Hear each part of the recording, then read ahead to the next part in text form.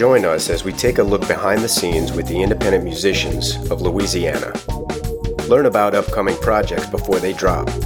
Experience the rich heritage of iconic venues and get first-hand accounts of exclusive events. Musicians are remarkable people. Get to know them, their struggles, and the inspiration for their art. NewOrleansMusicians.com is dedicated to uplifting the artists and providing them with the tools necessary to elevate their craft. We shine a spotlight on them, as well as highlight the music scene and educate everyone with our interviews, album reviews, and music scene news. This is NewOrleansMusicians.com.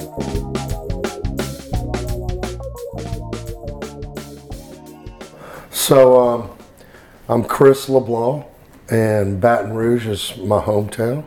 This is where I was born and raised, in Baton Rouge, and over the years, kind of been around this area and moved out here. I kind of live on the outskirts of Baton Rouge now, and moved out of the city. It's a little dangerous place now, like every other city. Yeah. But yeah, man, grew up here, born and raised here, and started playing music at a really early age, you know. Yeah. Where you grew up, was it you were inner city as a child and then you were able to move out to more rural areas? Yeah, we were living kind of on the edge, right kind of in the busier part of the city. And then, growing up in the city but this town was a different kind of town back then. It was like it was kind of like Baton Rouge, is being the capital city, is a very transient town, man. It's a very it's transient because it's capital city. There's a lot of governmental jobs, and then there's also the college. Sure. There's two big colleges here with LSU and Southern University. So it's transient in that a lot of people are coming in, they're going out, they're traveling, and it is a different vibe. It's the Baton Rouge is a different kind of place in that it's like it has a city element. It always had I say always, but to me it always had this city element. Compared to on a smaller scale, but it had the city element because it was as compared to like other towns in the state. Sure. I don't know if I'm not going to say any other places to not put down on someone's place, but Baton Rouge is a city, and it has everything that the city has for you. Yeah.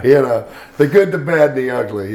Sure. And I think one of the selling points or one of the ways it got started as being called Hollywood South, like the Louisiana state, was because you could drive like an hour or two in any direction and completely change the aesthetic from a plantation to an industrial park to the swamps to the woods and some hilly areas. Yeah, right. you could go north of here 40 minutes to St. Francisville, and you're on bluffs, and looks like the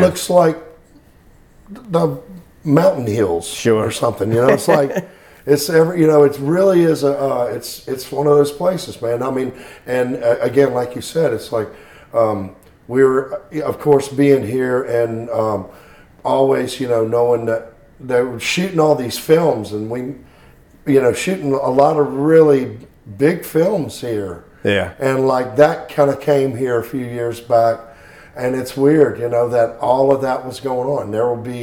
It is Hollywood South in a lot of ways, because people, you'll be driving somewhere and they'll have a road blocked out because there's, movies That's going right. on. Yep. And I've been there before. I've been downtown around the end of Frenchman, and you'll see down on Esplanade. It's like it's I know it's 1 o'clock in the morning, but it looks like daylight down there because they got 500,000 watts of lights down there because they're filming. Yeah, that's crazy. That's kind of what's happening. It's like, I think it. Of course, it had to do with probably the tax breaks that the state gave for people to film here, and then again, that brings in a bunch of actors and these people you run into. I'll play gigs and see people. I'm like, what are you doing here, He's man? putting me on my television. So what was outside of your window as a kid? What did you see looking at? Oh man, it was cool. It was a lot of ways. It was like I grew up with dirt bikes, and it was like kind of like that, man. It was like I had, as soon as we were living kind of closer into the city when I'm a kid, and then as I got to be a little older, we ended up moving towards the outside of Baton Rouge, and being a kid. And then it turns out that the area that I grew up, which was kind of in the east section of Baton Rouge, we moved out there in like 1978, man, and I'm a kid. And you don't realize where you are because you're a kid. And then it was like I ended up growing up in like one of the coolest places and coolest times in the world, bro, where it's like so much freedom. It was a beautiful place to grow up. It had everything, It was neighborhood, rock and roll, kids, skateboarders. Yeah. Everything that the 70s and 80s had to, and here we were just like, of course, growing up, you find your circle, and we were playing young. I grew up really around a musical family that, like, oh, okay. I really did, yeah, man. It was like that. My dad was a really talented singer and a musician and a bass player, and even my mom was a singer. My sisters are singers. My uncles, everybody, like. Everywhere around me was music, and so growing up this way, it was one of these situations where, I grew up playing with family and friends, whether it was like family functions, people getting together, a dirt bike track, park, you name it. It's like where there's music, and so and what's been cool about, there was this approach that we always kind of felt, I didn't realize it until I got older to realize that there was no us and them. You see what I'm saying? Like, there's us up on the stage and then the crowd is them. There was none of that. It was we. Yeah. Because I'm around my loved ones and I'm around people who everybody played. Mm-hmm. Everybody was playing music, and I was young. I started, I picked, my dad was a musician. Really one of my first like moments of, I would be around and watching them play and just digging, watching what was going on, drums. I'm watching my dad play bass, guitar. I was baffled by guitar playing because like, I thought to myself, like, how do you do this? How does someone, it's like the big mystery, Yeah, well, I mean, it looks complex. There's a lot going on there. And then, all the music that I was hearing when I'm a kid, I'm like, oh my God, guitar ruled in the world in the 60s, 70s, and 80s, Yeah. And I'm a kid and digging it, but being around live music, I watched my dad play. We had in the house when they had a music room. That's where everything was set up in there. Drums, bass amps, guitar amps, everything. Beautiful. And my dad's band, they had rehearsals in there. I'd go sit in there, watch them rehearse, listening to music, hear was. And then one day when my dad's at work, I go into the music room.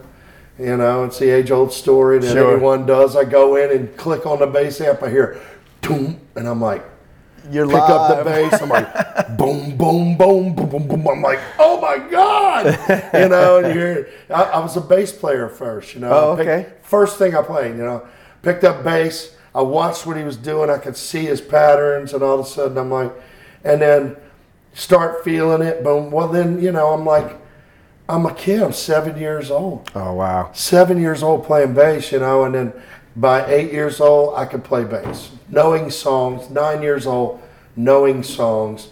They're like, pull me up. I would go to my dad's, you know, I'd go to their gigs and this and that. And see, my dad was a singer and a bass player, but as soon as I could start, like, kind of, I knew, like, their songs and stuff, I'd get up, he'd give me the bass, and then he's front singing, you see. Mm-hmm. And so, and who doesn't want to see a 10-year-old kid, Sure, you know, do it, you know? So it was like, it was always, you know, wherever I was, people were like, look at this kid, you know, like, I had it when I was young. I had the thing.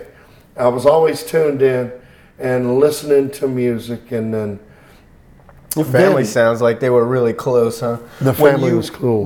How many people were in your family? So there's mom and dad. The immediate family. Yeah, and then I'm the oldest. I have a sister that's a year younger than me, and then I have another sister that's 7 years younger than me. Okay. So, and it turns out that as time goes on, like everybody's. Like both of my sisters are incredible singers. Mm-hmm. They're just, everybody's like tuned in. Huh? Yeah. It's cool like that. You know? What was the reason for moving to the outs or further to the outskirts? Do you know? Or are you kind of too young to know? You know, I think it was more of like, I think, you know, Dad, they were just kind of looking to, like, you know, Baton Rouge was, it was growing like crazy. You know, yeah. The city grew. This city grew so much, and actually the direction that we moved. You know, here's my dad. My dad was. I had younger parents. You know, my dad's 18 when I'm born. My mom's 19. Oh wow, okay. Yeah, they're young parents. So, you know, they started out in a smaller house, and then of course, you know, moving on to bigger houses and kind of moving, kind of getting just kind of in different areas, you know, in Baton Rouge, moving from, say, North Baton Rouge to Mid-City, and then from Mid-City to kind of the outskirts of Baton Rouge. A lot of Baton Rouge was moving that way. It was moving east into neighborhoods such as Broadmoor, Sherwood Forest, Bel Air, all these different. Yeah. It was just kind of moving out that way, and that's where we landed. Yeah. And so it sounded like it was all for all the right reasons anyway. I mean, more room to kind of spread out. Yeah. Quiet time for kids, safe place. And my grandparents, I had my dad's parents, and they lived kind of close where we moved, so it was kind of cool. Nice. I was able to. We're very family oriented. You know, my dad's one of 10 kids, and I'm the oldest grandson. You know, my dad is the first to have a kid out of the whole family. I'm the oldest grandchild out of like 28 grandkids. Jeez. It's Leblancs, you know. Plenty, you know. Sure. So and it was like. It was just surrounded by this family element that was, and then, you know, man, as time went on, man, I was like, kind of started going into, you know, they were taking me into clubs, you know, when I'm young, man, taking me. That was a little bit easier to do back then. It was easier. Yeah. Now the people were rough, man. Yeah. You got to imagine, you know, like there's people. You know, I walk in and I'm a kid in the club, and people were adults back then. They were like, you know, get this kid out the club. People had shit to say about it. You know, they didn't want kids around, you know, while they're talking and whatever's going on in the club vibes, you know. Sure. But I grew up quick, being in the club scene for sure. Cause you had an occasion to be there because your dad was playing. Dad's band was playing. Yeah, they would go play there. Gotcha. And Dad, you know, my dad was so supportive, bro. My dad was like, he really was. It was like one of these things where, you know, he was so proud that I was like, that I took to music. And my dad was really like, my dad lived the zest of life. You know, he's a really open, get it done. You know, it was a lot of fun, man. He's just larger than life, dude. Like, I'm a big dude. Yeah. He was bigger than I am. You should see this dude. He was like a tower. They called him the Bear. Oh, yeah. Yeah. I mean, he really was, you know. Yeah, I've heard that before where somebody's father or uncle or aunt or whatever will be involved in music, and then the kid picks up an instrument and their eyes kind of light up and the bond strengthens, you know, and it kind of makes them proud, and kid maybe gets a little bit more attention than his brothers or sisters because he's doing the same thing Dad did, you know? Yeah, and then like, of course, like, and then in family situations where we're all around, you know, I'm the oldest grandkid, and here's my grandparents, bro, and like, you know, they wanted to hear certain music. You know, my grandparents, they love old country music, and that's the kind of, like, I grew up, the first music that I learned how to play was Hank Williams songs. Okay. You know, going out and playing. Today I passed you on the street, and my heart fell at your feet. I mean, it's like singing these songs, and I'm a kid singing jambalaya, crawfish pie, you know, and if I'm the kid and the grandparents are like, oh, look at him. I mean, you get everything if you're a kid. Oh, yeah, you're milking it for all it's worth, I'm sure. Yeah. Like, yeah, let's do another one, you know? I mean, you know, so it was like that, you know? I got all the love, man. Sure. It was awesome, you know? Did you take any formal, like, music theory or anything? Yeah, I did. I did. Well, so then here it is. You know, not long after we moved out into the east section of Baton Rouge, in the fourth grade, in the fourth grade, I had an opportunity to join band at school. They had a band program at my elementary school, and I told my dad I wanted to join band. Of course, he's like, yeah, you know. So I joined band, and he was like, what do you want to play? I really wanted to play saxophone. So we go to the music store, and Dad's like, yeah, we want to get a saxophone, and I'll probably get an alto saxophone. And the guy's like, okay, well, we can get you set up a student saxophone. Even back then, a student alto saxophone was like $650. Yeah, brass is not cheap, man. It's expensive. Yeah. And I remember, you know, my dad, they, you know, them telling him it was like $650, $700. And I saw him kind of, you know, I saw him kind of wince a little bit, like, wow, you know. And I was like, no, maybe we won't do saxophone. I was like, how much is a trumpet? And they're like, $300. I was like, okay, I'll play trumpet. Mm-hmm. So we got a trumpet, and then so I started playing trumpet in the band, and then I stayed in band from the fourth grade every year. Yeah. I was like, you know, elementary school, junior high school, but I realized then that being a trumpet player, and I had my head in music. I was reading.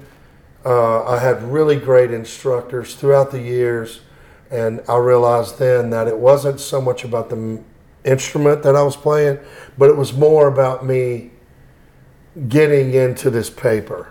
Yeah. And getting into reading and music and putting it all together. It's that's the bones right there. That's the mechanics, exactly. Yeah, for sure. It's each instrument being the ingredients, and the recipe is music. Sure. You know. Now, you had already picked up the bass by that time. Well, I mean, you messed around with it. Yeah, played bass. Yeah. And then could sing, even like being a little kid, kind of could sing. And by 10 years old, then 11 years old, I'm playing drums.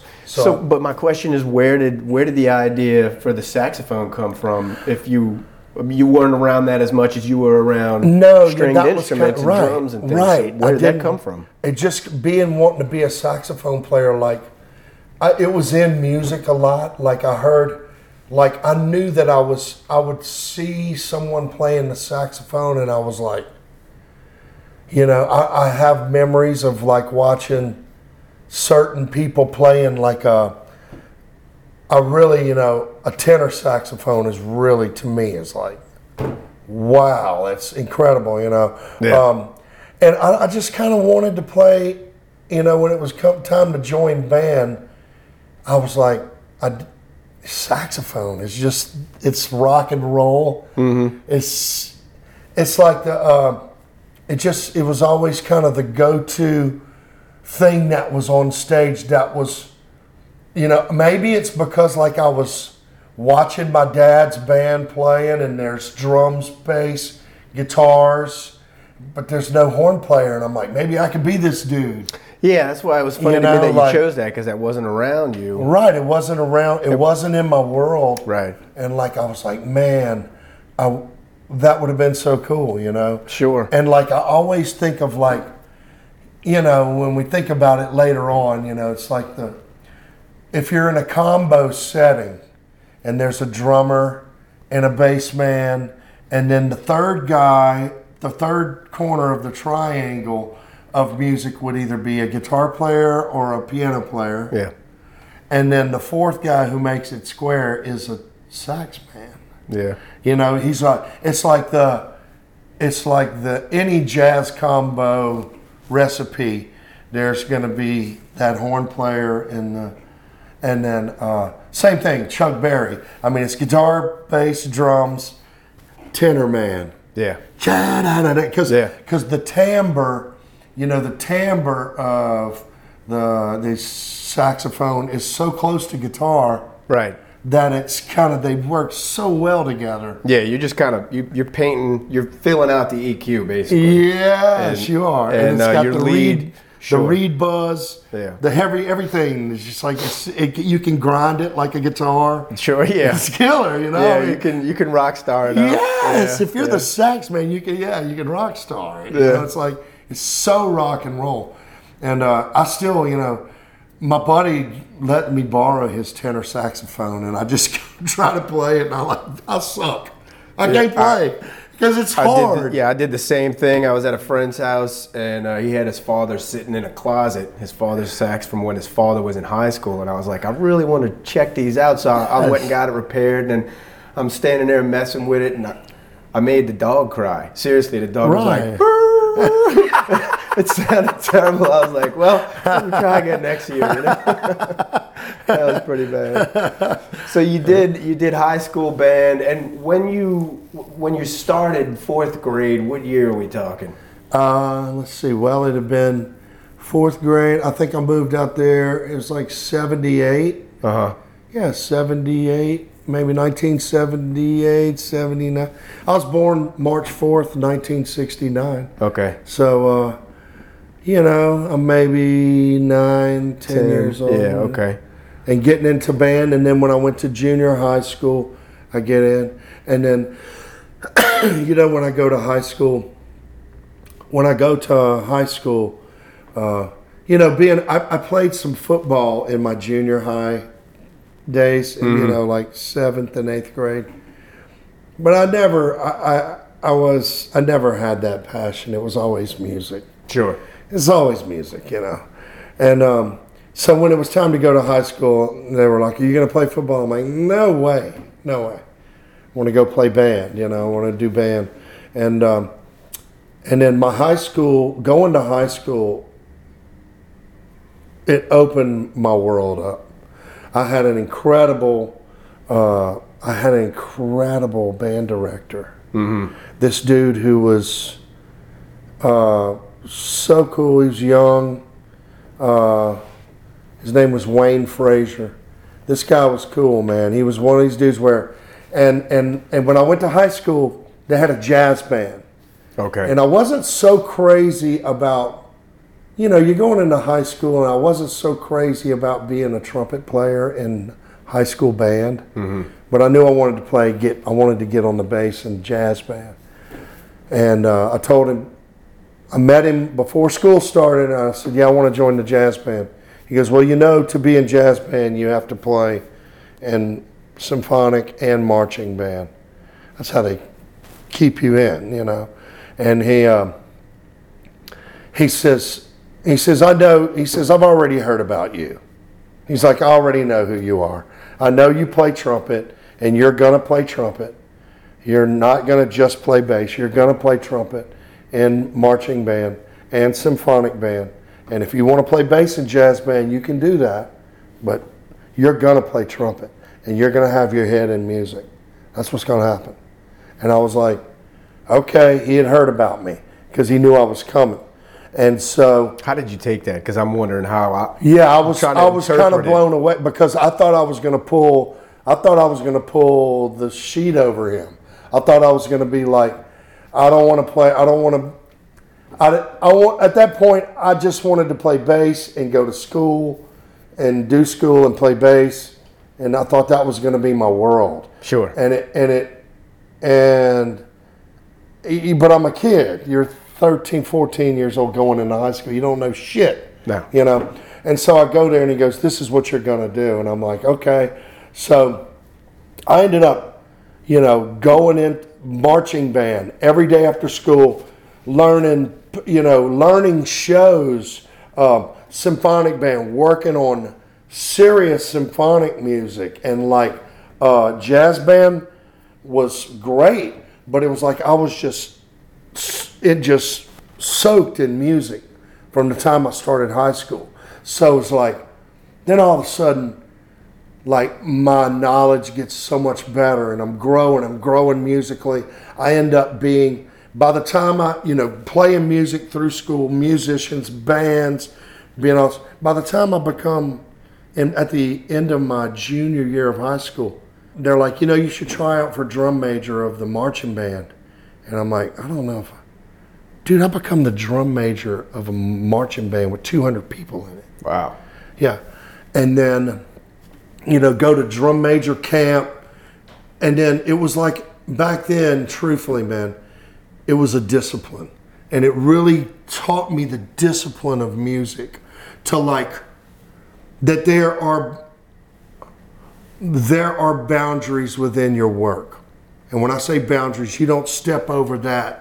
You respect this music. You don't, when you're reading and you're part of this thing, or when there is a discipline that goes along. Are you referring to your place within it, or how you present the full body of work? How you're in it. Okay. Because you can present it, to present it the best it can be, you got to stay in your wheelhouse, work your ass off, and all of a sudden, you go to these contests and we didn't know what we looked like until we get back back then you don't know.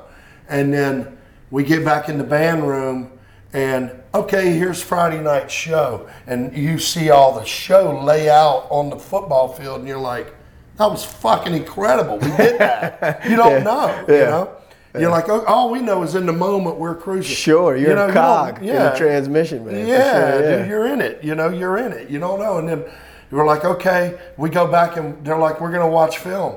I mean, we watch film of, Monday morning, this is what we're doing. And it was like, it became this thing where I just was like, I dug I needed the discipline. Yeah. I needed it because I was young. And every kid needs that, bro. I needed to belong to something. Sure. And I belong to symphonic and marching band. I was never a great improvising trumpet player. I was the trumpet player who played music. Mm-hmm. Red Paper played.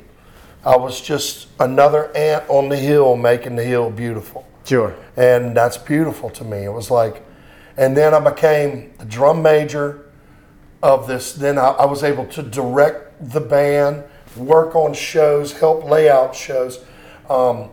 And then when we got out of marching band season, and then we're in symphonic band season, I'm on the podium directing symphonic music, and it was like that. It was like, but when I graduated high school, I was awarded from the Marine Corps Semper Fidelis Musical Excellence Award. They give one or two. I think they give one or two of them to students in each state. Wow. So like I won that, man, and I was like, I was going to go to I went to LSU. I was thinking about doing Tiger Band, but by this time, when I get out of high school, I've already been in 25 bands.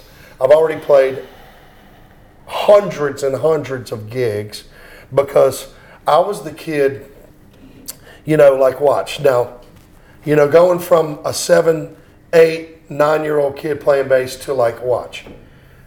I'm 14 years old, a freshman in high school, and they're grown men that are friends of my dad's who are musicians, and they give me the work tape. They give me 2 cassette tapes that has 40 songs on it, and they're like, "This is the band's tape. We need a bass player. You come work." And I'm like a teenage kid. Like I had the skill set. I was one of these kids that like, I would listen, you see, because I would go back and find my position in knowing how music's laid out. Being a bass player, I would put on records, learn the whole record. I'd put on any record, all of these records, put on, be a bass man, listen to, and then through that, you learn how music's laid out. The front, Sure. the verse, the pre-chorus, the chorus, back into a verse, another below, just arrangements, and knowing music and knowing key center and knowing what to fall and where to fall. Now, let me ask you, what came first? Because it seems like in band, during your time in band at high school, it kind of taught you to start completely zoomed in and then zoom out, because you started with building the foundation, and then you got to a point where you could make larger arrangements and be responsible for things on a grander scale. That was your curriculum in school. Right. But out of school, did kind of one beget the other? Right. I mean, would you sit at home to learn these things because you wanted to learn the mechanics like they taught you in school to learn the mechanics? Exactly. Okay. I would tell you that. Like from the time when I'm in school band and I'm learning we're learning a piece of music or this or that, what's going on, all of a sudden, you're learning, you're reading this music and it's all coming along, and then all of a sudden it's all developing around this thing, and you're learning arrangements and where all the pieces fit. And then, so when it came time to like go play songs and pop music, I say pop music, but like music that was that's on the radio that people. It was easy to me. It was so easy. It was like one of these things where I started hearing, there were certain bands that I heard, and I was just like, I was like taken to them. I was really into a lot of different pop music, and of course it was like, in America in the early '80s, and it's like a pop explosion of music and the way things are presented, whether it was rock or the reggae or the Police or different, all these bands that I could like take from and learn, feel, the Police is like the greatest reggae band ever. Sure. The greatest. Yeah. I mean, they're a rock band, but they're the greatest reggae band ever. Yeah. And so I learned all this. It sounded like you're playing world music. And then it made me listen to Bob Marley, and then it made me listen to then you're like, oh, the Clash sounds like this, and then Duran Duran, and then, all this, everything, but still like there's all this music. I mean, the first concert my mom and dad take me to, it's 1976, and they take me to go see Willie Nelson and Waylon Jennings. It's the first music I see, and I'm like, wow. Yeah. Wow, bruh. And it's the Redheaded Stranger tour, and they're playing Blue Eyes Crying in the Rain, and all these songs and all this music, and I'm like, far out. And then the next show I go see, my uncle takes me to the Superdome to go see the Rolling Stones in 1980, and there's fucking 90,000 people there, bro. Yeah. And I'm like, the Rolling Stones. I'm a kid. I'm 11 years old and probably the youngest kid in the place. Yeah. And I'm watching the Rolling Stones. I'm like, I'm going to play rock and roll for the rest of my life. I'm going to play music for the rest of my life. I don't care what it takes. Yeah. I'm doing it. Yeah. I'm doing it. I don't care what it takes. I'm going to play music till the end. When you were first talking about kind of discovering pop music, and you said it was easy. And Yeah. what did you mean by that? Easy to deconstruct and see how it was put together? Yeah, I think it was easier for me to dissect it because I was already into like. You were learning symphony. I was learning symphonic pop music is like supremely palatable Gerber baby food. Yeah, but it's groove music. It's groove, yeah. But it's easy to put together, I guess, construct. You know, it's like I can hear.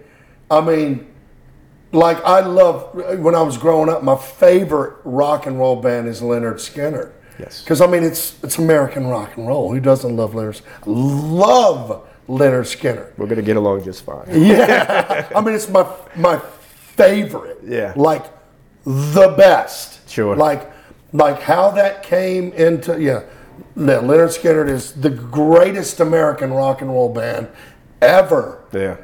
Like what it is, and like I learned that. I would listen to it and go, I would learn their tunes, you know, and learn that music. And not that it was easier, but it was like the layout was easier for me to take to than the symphonic music that I'm learning.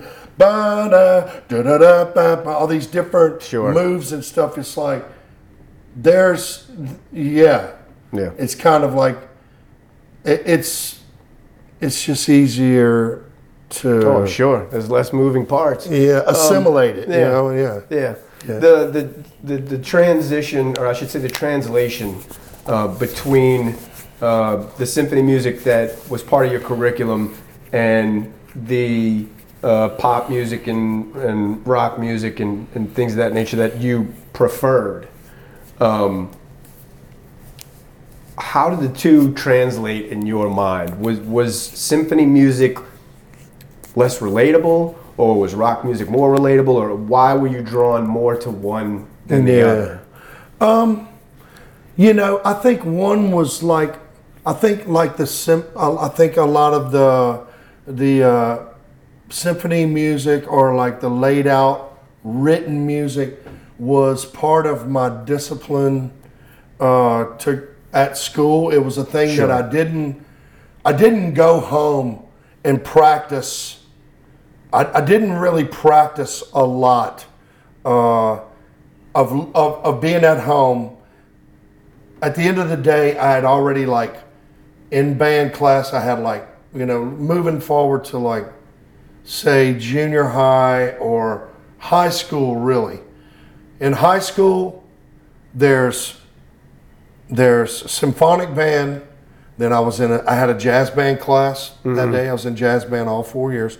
So 2 music classes. I was in a choir class. I was a singer. So I was already, again, singing, reading, and then, so that's all at school. So by the time I got home, I was like, I'd put on a record and go to bass. And like, you know, only because like, so there really was that, it was like I was getting this full globe of like, had my feel of the symphonic music, but then all of a sudden, maybe putting on, I mean, of course, if you're a music fan and you put on a record and you're playing, it's just like freedom. Like, Yeah. I mean, you know, and the truth of it is this. I wasn't playing guitar then. I wasn't even playing any I would strum some guitar, acoustic, but I was not a guitar player then. Right. Like, I was only, back then I was bass player, I played drums, I played trumpet, I was a singer, I would sing and, you know, but I was surrounded by, back then you're surrounded by amazing guitar players everywhere. They're killer. Yeah. They're great. So I didn't need to be a guitar player back then. And especially becoming a young teenager, if you're a kid like me who's a singer and can play bass, you've got a gig. Yeah. You got a gig, dude. And that's what I got to. Like, so my dad's friends, they'd give me the work tape, and I'm 14, 15 years old, and they take me on real gigs, and I'm going making $300 a gig. And I'm 15 years old, and the guy gives me $300. I'm like, what the fuck? And then, you know, we go play a Christmas party, he gives me $500. And I'm like, I go play a New Year's Eve gig, he gives me $500. I'm like, I was blown away. Your father's band was a cover band? Yeah, they played a lot of like cover music and then like some kind of R&B, like back then I say R&B. They would play Motownish vibe sounding stuff, and then my dad was like, loved that kind of singing. Any originals or just strictly covers? Not a lot. And truthfully, there wasn't so much of a. People didn't really take to that. It's a hard sell. Yeah, huh? It's a hard sell. It's a very yeah. And to get they were going to play music. It is a very hard sell. It still is. Oh my God, it's the hardest. I mean, it's like that's why. I mean, there's people out there that are playing their own music. Yeah, love them, and I did it. I put out records on my own. I wrote tunes. I love it. I did it when I was a lot younger. I'll still go play and play some of my tunes. I love playing some of my tunes, but the truth is like if you can play something that someone's a little bit familiar with, yeah, and then put your thumbprint on it, you're doing it. Yeah, you're doing it. Yep. And it's, you know, again, it's kind of being, to me, it's being a little bit unselfish with your musical talent. I think it's kind of oftentimes for someone to go, hey, this is my thing. I want you to dig my thing. That's asking a lot of people these days. Yeah. Really. I get what you're saying though, because I mean, you know, to play your own music is kind of something for you. Right. You're gonna enjoy that part, but playing the covers, the crowd is gonna identify with and maybe enjoy that part a little more. I love music so much that it's like, look, man, I love playing other people's music. Mm-hmm. Ray Charles loved playing other people's music. Elvis Presley loved playing other people's music. Yeah, that's how they did. I mean, they not only did they make their own music, but same thing. I mean, Willie Nelson, he wrote a million great songs, but he played a million other people's great songs. Yeah, it's definitely a foot in the door to say the least. Yes, it's like when you love the music, then all of a sudden, however you get to it is where you want to be. Yeah. And the reason I asked is because you had said that I forget how you said it exactly, but you weren't really into improvisational performances. As a horn player. Yeah. But so that's what I was kind of moving toward is, first of all, I understand why now, because you were around, your dad was in a cover band. So you saw the cover band life and you knew what it was to be in the cover band. So improv wasn't really familiar territory, I guess. Right. So how did it come to starting to make your own music, write your own Yeah. music, improvisation, things of that nature. That was Right. strictly on bass. That began?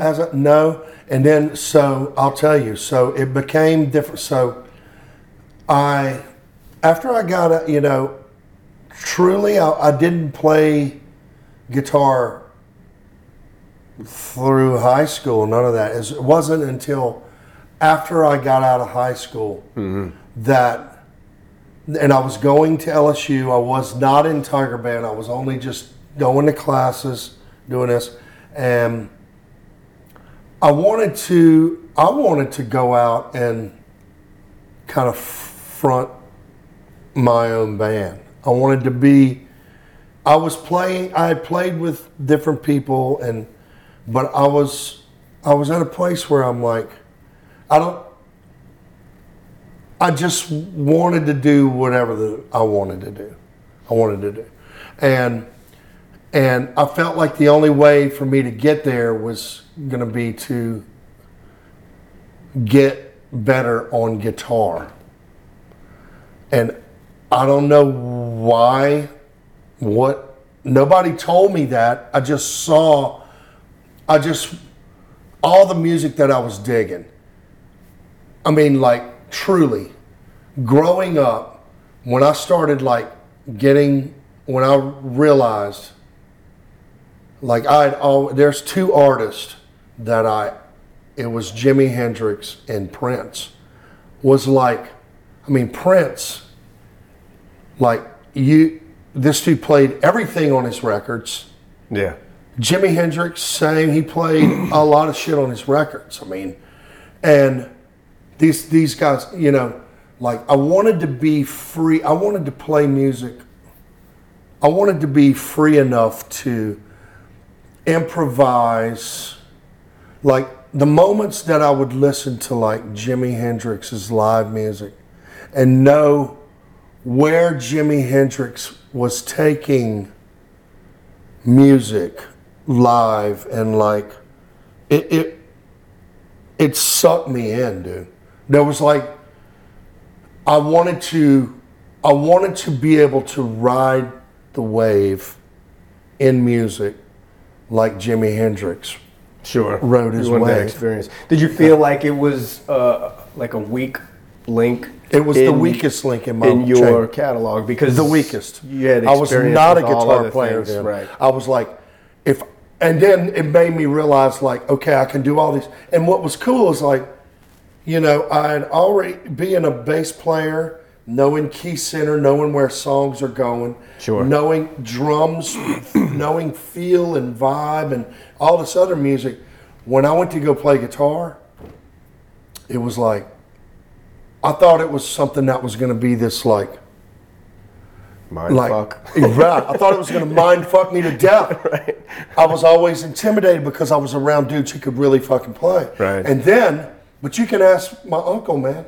It's I picked up the guitar and one day just started, I was watching these guys playing guitar and kind of figuring it out and checking, just listening, and all the music that I was listening to, Prince and who is hands down probably the greatest guitar player. Prince, come on, he's nuts great.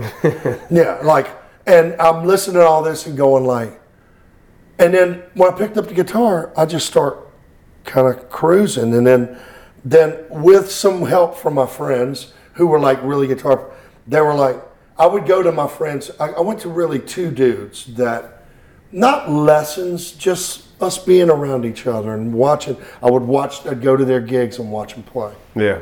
And then one time my buddy, he laid this thing out for me. He said, on the neck, I have this thing you can lay it out, each note on the neck and everything in the way it's all laid out. The E major scale on the whole guitar neck. Mm-hmm. Top, bottom, side to side, the whole thing. We'll be right back after these messages. Hey, what's up, everybody?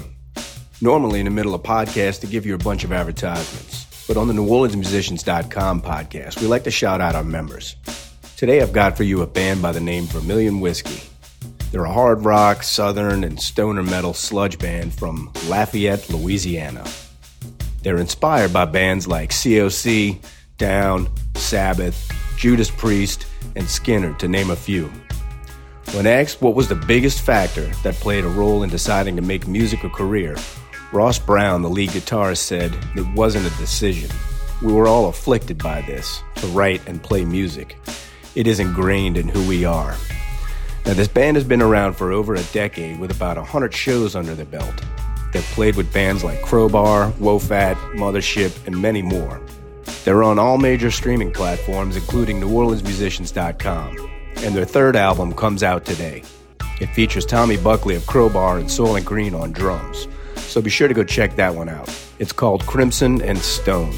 Another cool piece of info is that their label, 10 South Productions, is not only their label and production studio, but it's also an underground YouTube channel and music blog. They've got a nice website up with merch, colored wax, and other great stuff at VermilionWhiskey.com. They'll be in Metairie at the Marsh Room July 15th and in New Orleans at Gaza Gaza August 26th. So without further ado, here's one I like off their brand spanking new album. This one's called The Get Down. Check it out. She was sinking, roll up on me. I was grinning, we were dancing cheek to cheek. In walked a daddy, mean as a son of a bitch. I whipped that ass, said you don't know how down I like to get. Get down, not a place to go. There's a place inside where everybody knows. And now back to our show. And so I start looking at this and I'm like, and it's like I broke the matrix. Okay. I really did. Like you when you look at the guitar neck and it adds up long ways and crossways, it's like I feel like I broke the matrix, and knowing that, okay, cool. I know where these positions are. I know, and then all of a sudden it's just repeating. It's like this, it's like a circle of never ending what you can get out of it. You know, Okay. it really is. It's Yeah. like, and so, and then and that's when my world opened up. Like really, as a musician, like, just yeah, I had this level of confidence that came over me that I was like, I can do this. I can It do seemed this. like in your mind you had built it up as a really big challenge. It And, was. Is it what made you land on that and stick with it and be so passionate about that? I mean, you I had know, been everywhere right? else before. I could have been doing any of this. I know. I could have been like, I don't even know. It was like, I think, like, I had a band. I started, okay, so here it is. I was playing in other people's bands. Other instruments, I played other Bass. instruments. I would play bass not guitar. and not guitar. Okay. I never played guitar in anyone else's band. Okay. I play guitar in my band. But it was, all of a sudden, it was like, I just played guitar in my band, and things started like, I started writing tunes a lot. I started writing more tunes, and the band, I always dug a three-piece. I had a drummer and a bass player, and we worked on a bunch of tunes, and then sometimes we'd have someone else, but I just felt like I was cultivating. I started my own band in 1991. I was like, I'm not going to play in anybody else's band. This is me. I started Chris Leblanc Band. But everyone back then, nobody did that. Everybody had a band with a name. Mm-hmm. And they were like, you're a fucking egomaniac to call your band your own name. And I'm like, you fucking crazy? There's Jimi Hendrix and Prince and Sure. Stevie Ray Vaughan and Eric Clapton, whoever the fuck. Right. I'm like, it's me. I'm gonna go do my thing. That's the way, if you want to come play with me, you're going to play in my band. And it's me.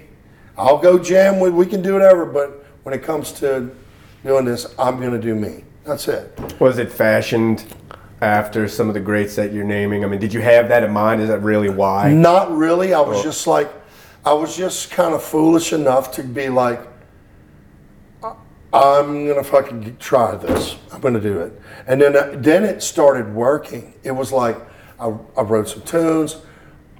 We started getting like these spots to go play in front of a bunch of different people. And all of a sudden it's like, I'm going out and I'm getting calls to go play before like people in the, you know, when the touring shit was huge in the early 90s and playing. And I just wanted to go play gigs. I wanted to go play shows and do my thing. And I had some of my tunes. And at that point I was like concentrating. I was thinking, okay, if I do have an hour to go play before somebody, I'm gonna go play all my tunes. And that was me. I wasn't so much being a cover guy. Really? I was playing my tunes. And then I went and made a record. I made a record, my first record, and I put it out in '95 in a day when, you know, you could put out CDs. I sold a lot of records on my first record, you know. Yeah. Back You in said the you day. were filling an hour, like your first band, first. Well, we would go We'll play see. full gigs, but like I knew that if I had an opportunity to go open up for any of these bands, they were going to give me 45 minutes or an hour to open for an opening set. So I was like, I'm gonna go play all my tunes. I'm gonna go. Well, that's what I was asking. You had an hour's worth of original music. Oh yeah, I Okay. had like, by that time I started like writing tunes that were writing blues rock sounding tunes that are, you know, that I was just writing. I started kind of doing it, you know. I made some demos. I went to Austin, Texas, and gave a bunch of demos away, and then started going over there and going playing in Texas. Go to Austin, Houston. I played, you know, back in the day playing at Tipitina's. And, you know, and I played at Tipitina's when I'm 23 years old. You know, I'm like, I've made it. Right. Are you kidding me? Yeah. I'm playing fucking Jimmy's, playing Jimmy's Club in Uptown. Yeah. Go play there, go open up for bands, go play at Jimmy's. You know, I could go and do any of these shows and go, and they put me in. I'd go to Lafayette, you know, go and open up for, you know, they call me, hey, bro, we want you to come open up for Sonny Landreth. Come open up for Jeff Healey. Come open up for the Fabulous Thunderbirds. Or go, I had those opportunities where all of a sudden, it's like I'm going play before all these people, bro. I'm going play before, they put me in front of anybody. I go play before Yellowman, the reggae fucking rock star. Yeah. You know, I don't know who the fuck this dude is, but cool, here we go. We gonna play. Yeah. You know? And then I go play before, then they put me before all kind of people, man. I end up going playing before, you know, later on, man. It's like, it's everybody. It's like going playing, yeah, I mean. Walk us You through. know. Walk us through, because you're saying early '90s. This is happening. Yeah, early 90s when the touring, a lot of bands were coming Yeah. through and Blues Traveler. And, Sure. they're like, you know, be a support act for any of these, you know. So what's interesting to me is that you just decided it was going to be the Chris Leblanc band, and that's cool. But what I see is that you weren't so much into the idea, and I guess it happens more frequently today than ever, that if a business is going to be a business, then it's going to have a logo, it's going to be kind of branded and recognized. And so are bands to some extent. You know what I'm saying? Right. So they come up with a band name and they have to have this aesthetic and this kind of outer personality that, you know, oh, they got cowboy hats on their country. You see what I'm saying? Right. So it's got, the band has an identity. Yeah. So what I was going to say is walk us through at that time what you were doing behind the scenes to keep this ball rolling. Yeah.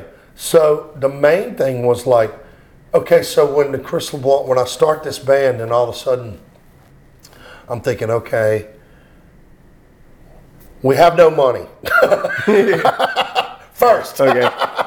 there's no money. Now, who's we? Who is we? You starting a band with who? Me, and it was me and a drummer named Joe Breland, and then the bass player. It was one after the other. It was James Slaughter first, then this guy Mark Pirot came and played with me. He ended up playing with Papa Grows Funk, and he lives down, plays a bunch of New Orleans bands and stuff. But so we have these tunes, and I'm thinking, okay, well, we're going out and opening up these shows and playing in front of these crowds, but I have no record. I have no record. Nobody knows. There's no internet. That's why I was asking, because you had none of the artillery. Nothing. None of the artillery Nothing. that not only that we have today because of technology, but back then as any sort of tools, any sort of commercial machinery. Do you know what I'm saying? Yeah, Like your band didn't have some kind of name that gave it a face. It was you. You were the face. Yeah, there was none of which that. is great, but people don't know you from Adam. So how are they going? How are you projecting yourself into the hearts and minds of not only the crowd but booking agents in these venues? Like, how are people finding out about you? Right. The only way that it's really happening is this: going out and playing gigs. That was the only way that you were going to get any traction, was to go and play gigs, and then. But my real grace was that some of the people in this area or around here, I had a friend of mine who was helping me out. He would help me out. He would be like, look, I can help you get in, opening up for so-and-so at Varsity Theater, Tipitina's. I mean, I'm one of the first bands that even played with anybody when House of Blues is brand new in New Orleans. It's brand new. They're like, come and open up for Edgar Winter. And I'm like, fuck yeah. I got no record. I got no record. Right. So what happened, we're out playing, things are happening. I got these songs, and they're just floating out in fucking space because there's no record. And so this buddy of I say buddy, I didn't know the dude from nobody. He comes and sees me playing in a club here in Baton Rouge. And he's like, okay, dude. He's like, you've got it. Mm-hmm. He's like, you've got it. He's like, I've got a studio behind my house. And he goes, I want you to come, and I'm offering to you, you come record in my studio. Yeah. And you don't have to pay me anything up front. You just come and we'll track and we'll get your hours, and you need a record. And I mean, can you imagine? I mean, like, I got nothing. This time, there's no internet. There's no computer in somebody's house. There's no digital audio workstation someone's working Pro Tools in their house. There's like, only thing people had was a Tascam cassette multi-track 4-track recorder. Yeah. That's it. Yeah. And I didn't have that because my ass was broke. Yeah. I was driving around a 1974 Ford Econoline van. But you see, people like us, I don't feel like we look at that as like a desperate time, because we weren't brought up around any of that. No, we didn't have nothing anyway. People today feel like you absolutely have to have that to make shit work, and it's just not. There was a land before the internet. You know what I'm saying? Totally. There was a land before all of these things. But there were still a few key elements that you were missing, and that's how I was wondering how things started to open. And I mean, just grassroots efforts and networking, it sounds like word of mouth. I would go out, I would go out and play some gigs. I made some T-shirts with my picture on them, said Chris Leblanc Band, and sold them. And I started saving all that money. Then I would sell T-shirts on my gig and just throw it in an envelope, tuck it under the carpet in my house. Yeah. Here we go. One day I'm going to make some music one day. So I go to this dude's studio. We start getting in there and start cutting tracks. And I never spent much time in a studio before I made my first record. I wouldn't think so. No, nobody has that. Right. Nobody, no. But I mean, your father's band was a functional gigging band. It mostly covers. It was not recording originals. No, exactly. It's not going recording any of your music. And like even going into there was maybe a couple of studios in this city that someone had, and they were going to charge you however much, $50 an hour or some shit to go in there. Yeah. No way. You can't go do that. So I went in and we started cutting, and it took me a while, man. It took me a while, but all of a sudden I was working with one of my buddies, this guy Wendell. He was an engineer who had a band back in the day. He had played in a bunch of different bands. This guy was sharp. He had enough experience as an engineer. Sure. And he really guided me a lot. He was really guiding me. And he was one of the dudes that he knew that I had it. And he knew that I had the discipline from all these years of that. I mean, this is before, and to go in and go sing tracks, go sing in tune, sing vibe, sing focus, just tireless hours, making a record. And then all of a sudden it was like this point where I had 9 tunes that I had laid out, and here they are. They're coming to life, and I got a fucking record in front of me that's like, wow. Yeah. I'm about to put out a fucking record, bruh. And it sounded good. Yeah. It sounded really good. The tunes were good. We could go out and go, and then, and I had started racking, but the pressure was on me, dude. Because here I'm driving around a piece of shit car, but I'm in debt. $8,000 already, and I'm like, how the fuck am I going to pay this to? Yeah. So anyway, I made a really cool choice to I had an opportunity to get my first record mastered by Bernie Grundman, who was Bernie Grundman is, back then, he mastered the biggest records you could listen to and hear that were on the fucking radio, classics, whether it was Billy Joel, Whitney Houston, blah, blah, blah, you name them, the mastering, the best. That's what he put on your record, huh? Yeah, that Kiss. And he did, yes. He put the Kiss, brother. I sent him, it cost me, back then it cost me $2,000 to have which is nothing to have a whole record mastered. Yeah.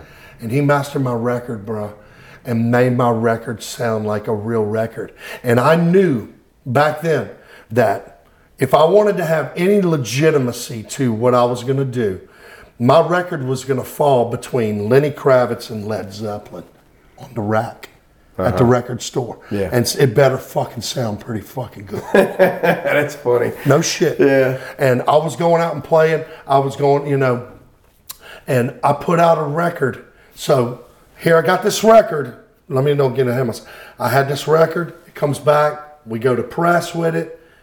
It's all independent. Everything. The record comes. I got the record, and I booked a show at the Varsity Theater. I was like, okay, we're going to have a record release party.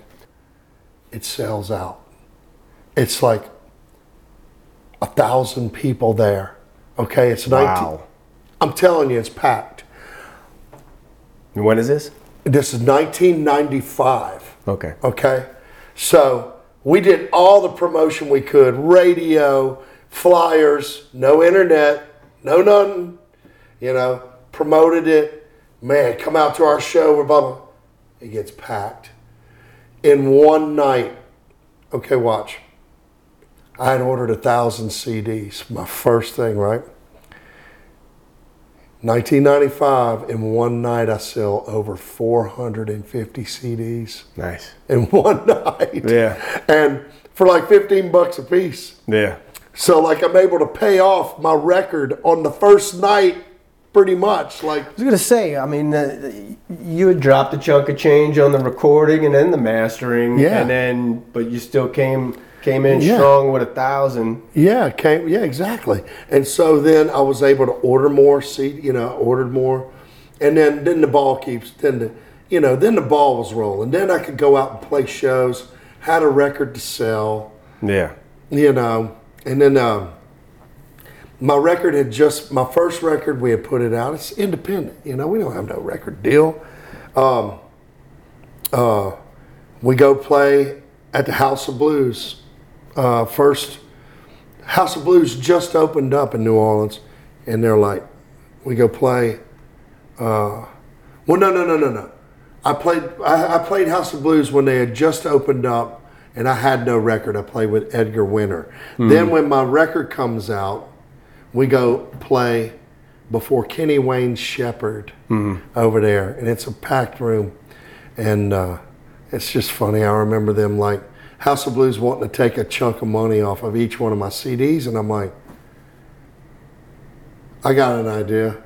I'm not going to sell CDs. I'm going to fucking give them away off the stage. How's that? And all these people start gathering, like giving out CDs. And I'm like, whatever, I don't care.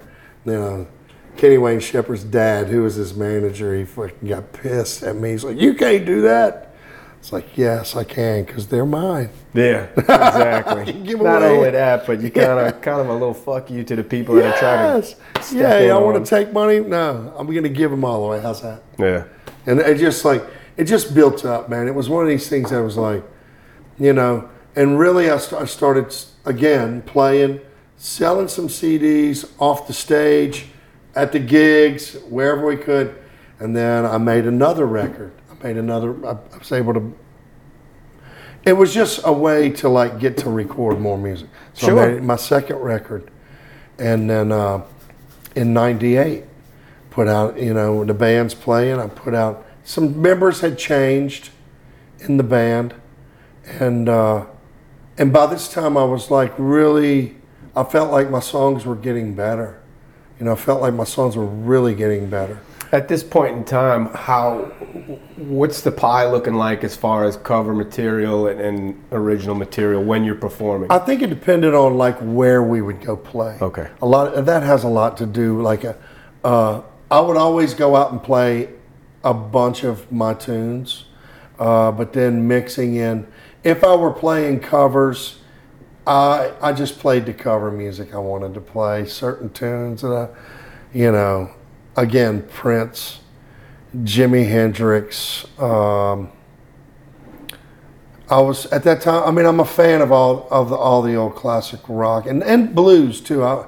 Playing the blues is. I always dug playing blues. Like, blues is like has been a thing for me, man. Blues is.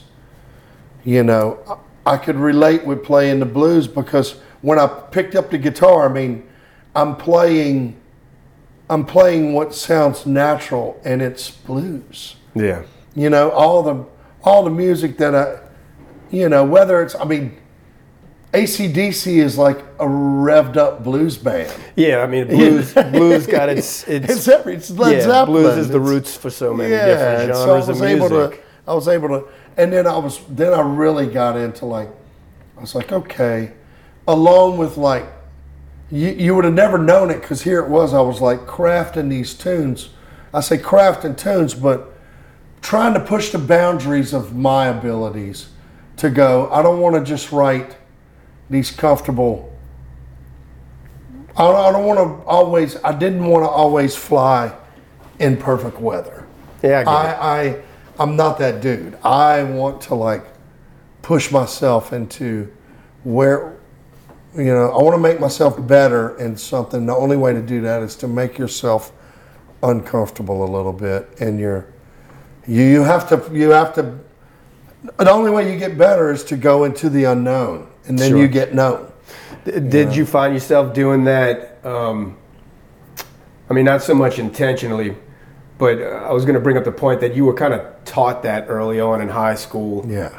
So when it came to doing it now, let's say 95 on, or whenever you're speaking of, Was it so much because that's the way you were taught, or was it more, did you view it as exploration or character building? Like, what was the point for you? What was I felt like it was going to make, I felt like if I pushed myself into places where if I pushed myself into places that I wasn't so familiar with, it was going to spark something that would be fresh that I felt was going to carry me. Okay. Something that's fresh instead of just like playing something that felt so familiar that it's just going to be, I kind of didn't want to take the easy road. I don't know why. I just knew that if I pushed myself to explore the space, that it was going to be better for me. It would be better for me I would feel like I've accomplished something. Sure, I get it. Stagnation, I don't believe it to be rewarding or stimulating. You know what I mean? So it's just kind of there. Yeah, but I mean, a lot of people are tempted to remain in that comfort zone. Do you know what I mean? Because that's kind of a reward in itself, I guess, to feel comfortable and prolong this pleasant space that we're all in. You know? Right. But, yeah, I mean, if you're not afraid to kind of step outside of yourself, it can be incredibly rewarding, you know. Exactly, man. Can you think of anything that came specifically out of that train of thought? I guess for sure, man. My second record was like different in a lot of ways than my first record. Yeah. My first record was like a blues rock. Riff blues kind of rock, but also had song format, you know, kind of. I had one soul ballad tune, kind of bluesy kind of vibe on it. That, you know, that's kind of where my first record was, in this blues rock sounding place. And then pushing myself into another place to like try to get better songs and to try to push myself into like growing melodically, growing musically, just taking a chance. Sure. Take a chance that a give no fuck chance. I don't give a fuck what anybody thinks. I'm going to go here because it's only capturing this moment, you know? And so my second record turns into this record that has like some pop sensibilities about it that made me, that like, it still had rock, it still had like a blues thing, but also it was like, I made a great rock and roll sounding record, man. I believe my second record, I worked twice as long on my second record as I did on my first record. And then I put out this record and everyone's like, oh man, it's kind of not what we thought it was going to be. And I was like, exactly. Right. You know, Thank you. Yeah, thanks, you know, it's the sophomore record that I was like, I didn't fucking make my second record to sound like my first record. It's honestly, like, man, I talked to a ton of musicians, and for their first and second bodies of work, that is so commonplace. Because the first album, you might have spent the first 10 years of your life assembling that material. It came from so many different avenues in your life, so many places and spaces, like Donald Byrd would say. Yes. And, but to kind of, and you said you worked twice as hard on the second one, but that was a laser beam focus, man. Yeah. So, but all of that material, it kind of built upon the first body of work, because you kind of focused that. You know what I'm saying? You found your identity. In the beginning, you were kind of saying, I'm all of these things. And in the second body of work, it's kind of more of who you are. It's more focused, I would think. Right. And taking a little chance to go, you know what? I'm not subscribing to any, any kind of formula that I just wanted to, like, I knew I was grouping again. at the same time, you're like, I'm sitting here. All these songs come from, being somewhere, and it comes from your imagination, and then it somehow comes out maybe on a guitar, and then you're piecing and you're plugging holes and you're trying to go, and then you go make this record, and then, I used to believe that, people had an idea of a song and they just put this thing out, but then you don't realize that when you're making music or that you're making a record, you're just kind of you have these ideas, and then when you go record and what comes out, and in the moment, you're settling kind of for what you're getting in the moment. Like I could sit and work, and I would drill myself. Most of my work was singing these things and selling these lines and selling these words and singing in tune, singing vibe, singing, and there was no going back and editing like now that we do with recordings. Sure. There's no editing and fixing this one word here. I mean, you had to, when you punched in I recorded my on my first record, I record on ADATs in a mixer. 3 ADATs, 24 tracks of digital, and that all kind of, you can cut and punch in, and it has a certain thing there. Okay. It's a whole nother thing when I go record my second record, and I'm on a 2-inch tape machine, a 2-inch tape machine that's 24 tracks. And when you go punch, you got to be very careful when you're recording to tape how you're punching, because when you punch, whatever you did before is goodbye, and you got to be very careful about what's happening. So, and then you can hear punches on tape. Oh, okay. You can hear punches. Yeah. You can hear a little something that's like. So that was a whole lesson in itself. So it made me realize I'm recording on the tape. I got to have performances. It's got to be like, if I got to fix this one word, I got to sing a whole phrase so that I can get to the end of this thing so we can punch out and it don't sound like a punch. Yeah. You don't just punch little. Yeah. You don't punch. So it was like a whole nother thing. It was a whole nother lesson in my ability to deliver the goods in the studio setting. And then after recording a couple of records, then I become like studio guy. I became to where living in a studio, working in a studio, going playing on other people's tracks, going playing on other people's records. That's just every day. Every day, going doing something. Then I was also had a friend here that I would do. He had a line in on doing a lot of like television and radio. Mm-hmm. So I started going doing voiceover work. Okay. I would go do voiceover work, and then I would also go play on stuff, but more singing or speaking. Whether it's singing a commercial, singing a television commercial, singing a radio, reading out text for some political ad or somebody's restaurant or whatever. I started having to, I know how to manipulate my talents and my voice and all these things to go from where it's just acting. It's just all acting. Yeah. Everything is acting. The second album, The Process. How did it differ from the first? You already touched on the equipment you were using, but was this still a professional setting with recording studio, and then you sent it off to get mastered by the same guy or new guy? Yeah. Same guy. Great.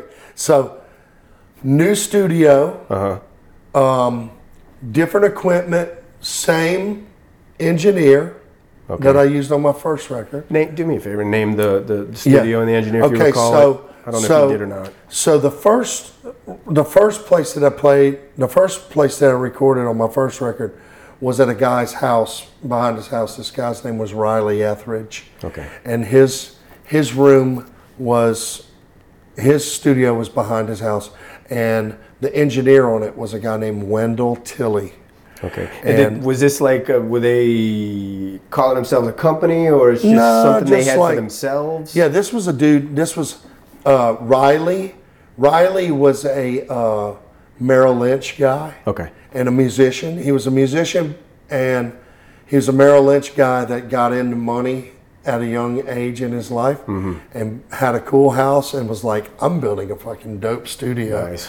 Yeah, and so he's the guy who told me it was at his house. He didn't have any overhead. He's like, you come and record in my room, you know. Awesome. And which was perfect. I was like, good, because I don't have any money right now.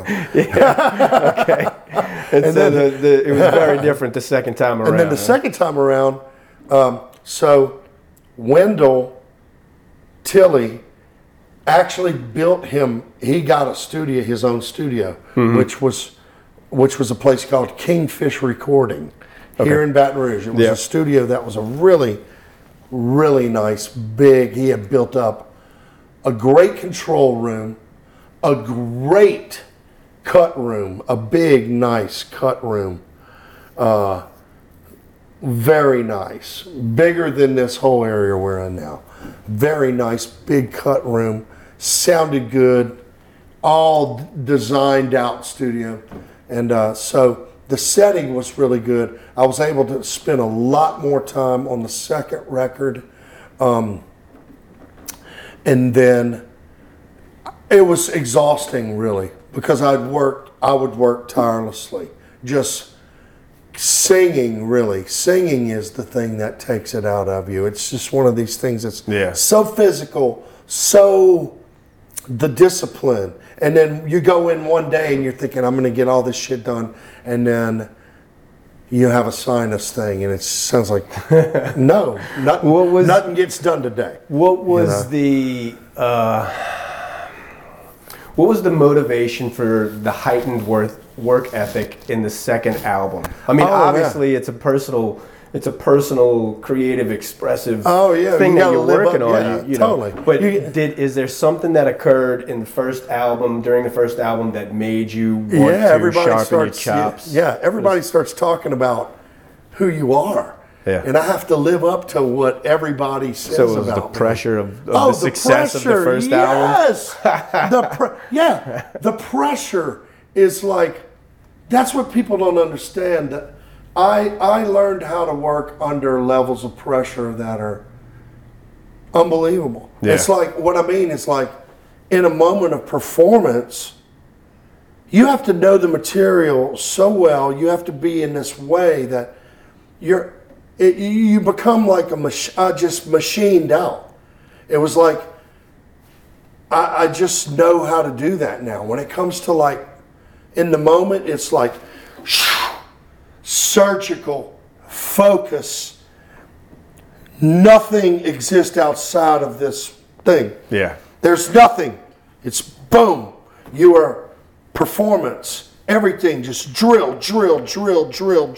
Work, drill. And like, to become superhuman in your delivery of music or however it's going on. And then, so with the second record, there's all these songs. I thought the record was killer. I'm like, I can't fucking wait to put out this record. Sounds great. Put out the record. I ended up sending it off to Bernie Grunman again. Okay. Great mastering. And put out this record. It sounds killer. So the truth of it is now, is in hindsight, like those first two records, my first record come out in 95. My second record came out in 98. I can put out those records right now and they sound, to me, they sound really good.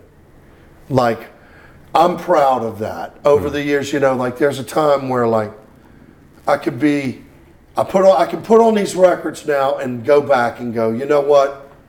I made decisions in my life, but I can put on these records and they fucking sound good. Yeah.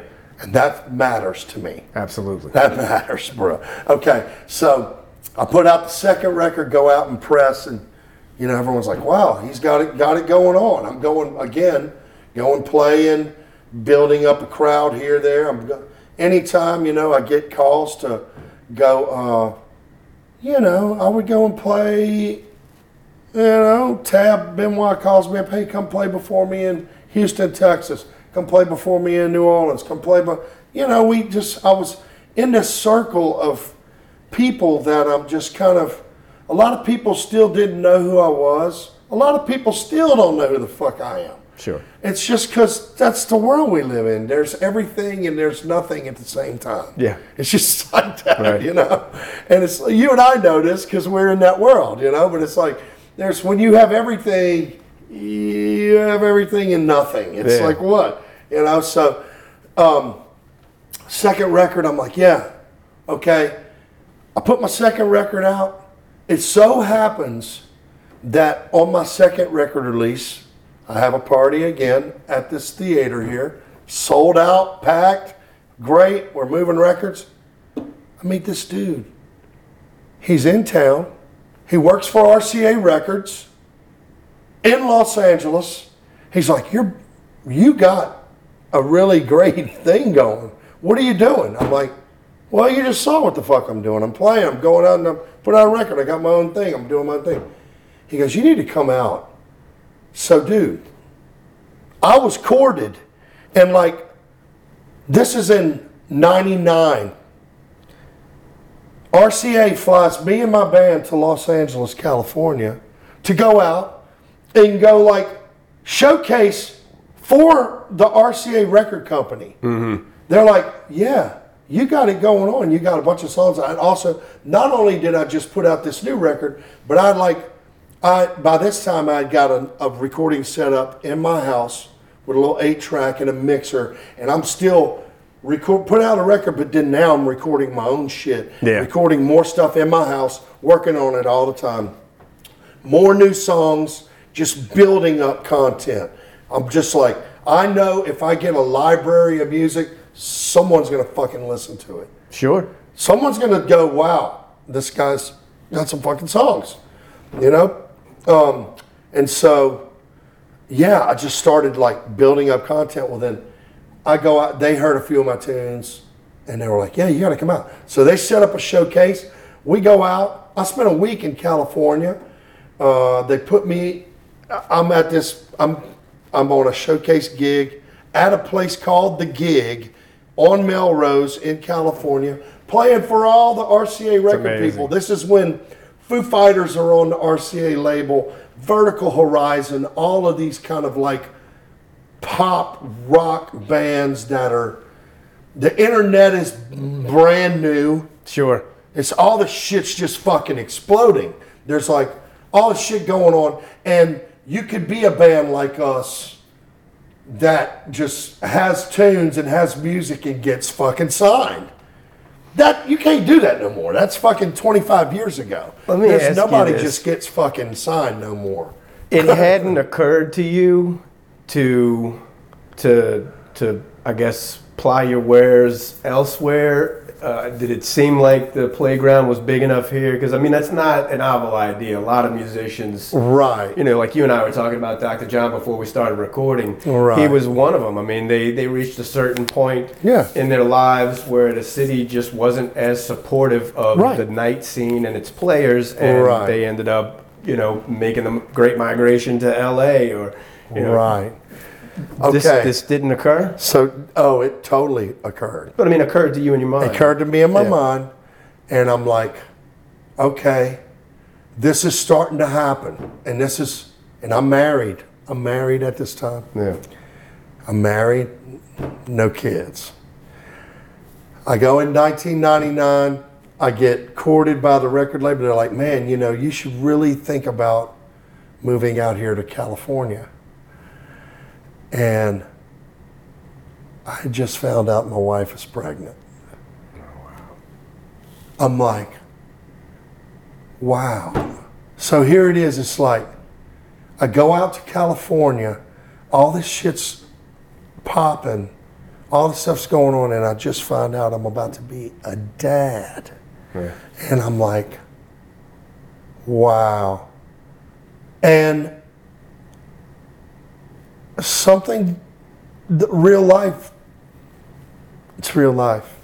It's real life. I'm in this world before. It's me and I have a wife, but I don't have a kid. And I'm in this world of Chris, just drill. And I'm like doing it and it's happening. And it's 1999. And in 1999, I'm 30 years old already. And I've done all this shit, played all over the place, played with all these people, travel over here, go do this, travel gigs, boom, all this shit. And I'm out in California. And right before I go to California is when I find out I'm gonna be a dad. So I'm going out there and this is on my mind. Of course, you know, everything.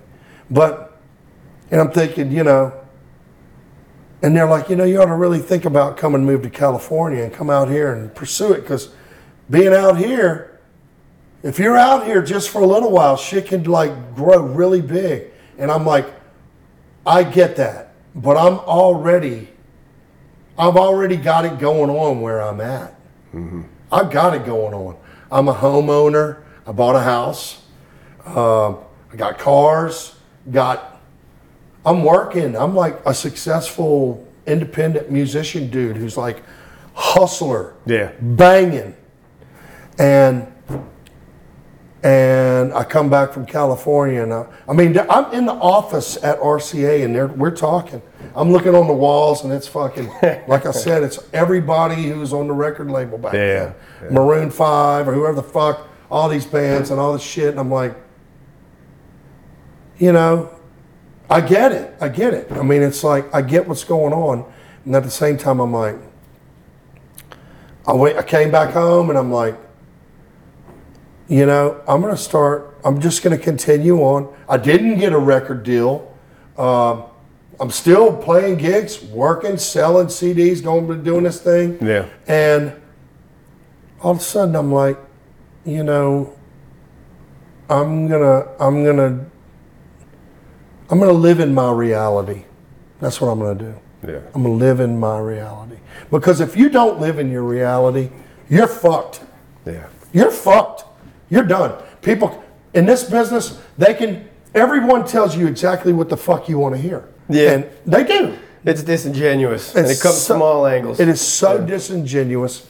It comes from all angles. It comes from people you don't know that have something for you. And you think that something is something and it's really nothing. It really is. And so, and I was like, I made a decision. I'm like, I'm staying here for now. Well, then I have a kid. You know, we have a kid. My son's born in October of 2000. Yeah. And my life changed. My life changed into a way where there was nothing that was cooler than this. Being a dad, having a kid. I mean, it just, when it's just growing up. It's like doing that. And then I wasn't going to like, no song, no music was going to be, that I made was going to be any cooler than another minute being with this kid. And I'm responsible for this kid. And I was that dude. I did it. And then, so with that in mind, spending a bunch of time with the kid, I didn't write a bunch. I had a few new tunes that I had worked on, but didn't write a whole new record. Mm-hmm. And I thought, I don't have a bunch of time to go make a long record and spend all this time making a record. So what I do, my buddy goes, look, man, I got this. There's a little chapel that's in downtown Baton Rouge, a little chapel down there. And he had just got his Pro Tools rig and his computer, and he goes, bruh,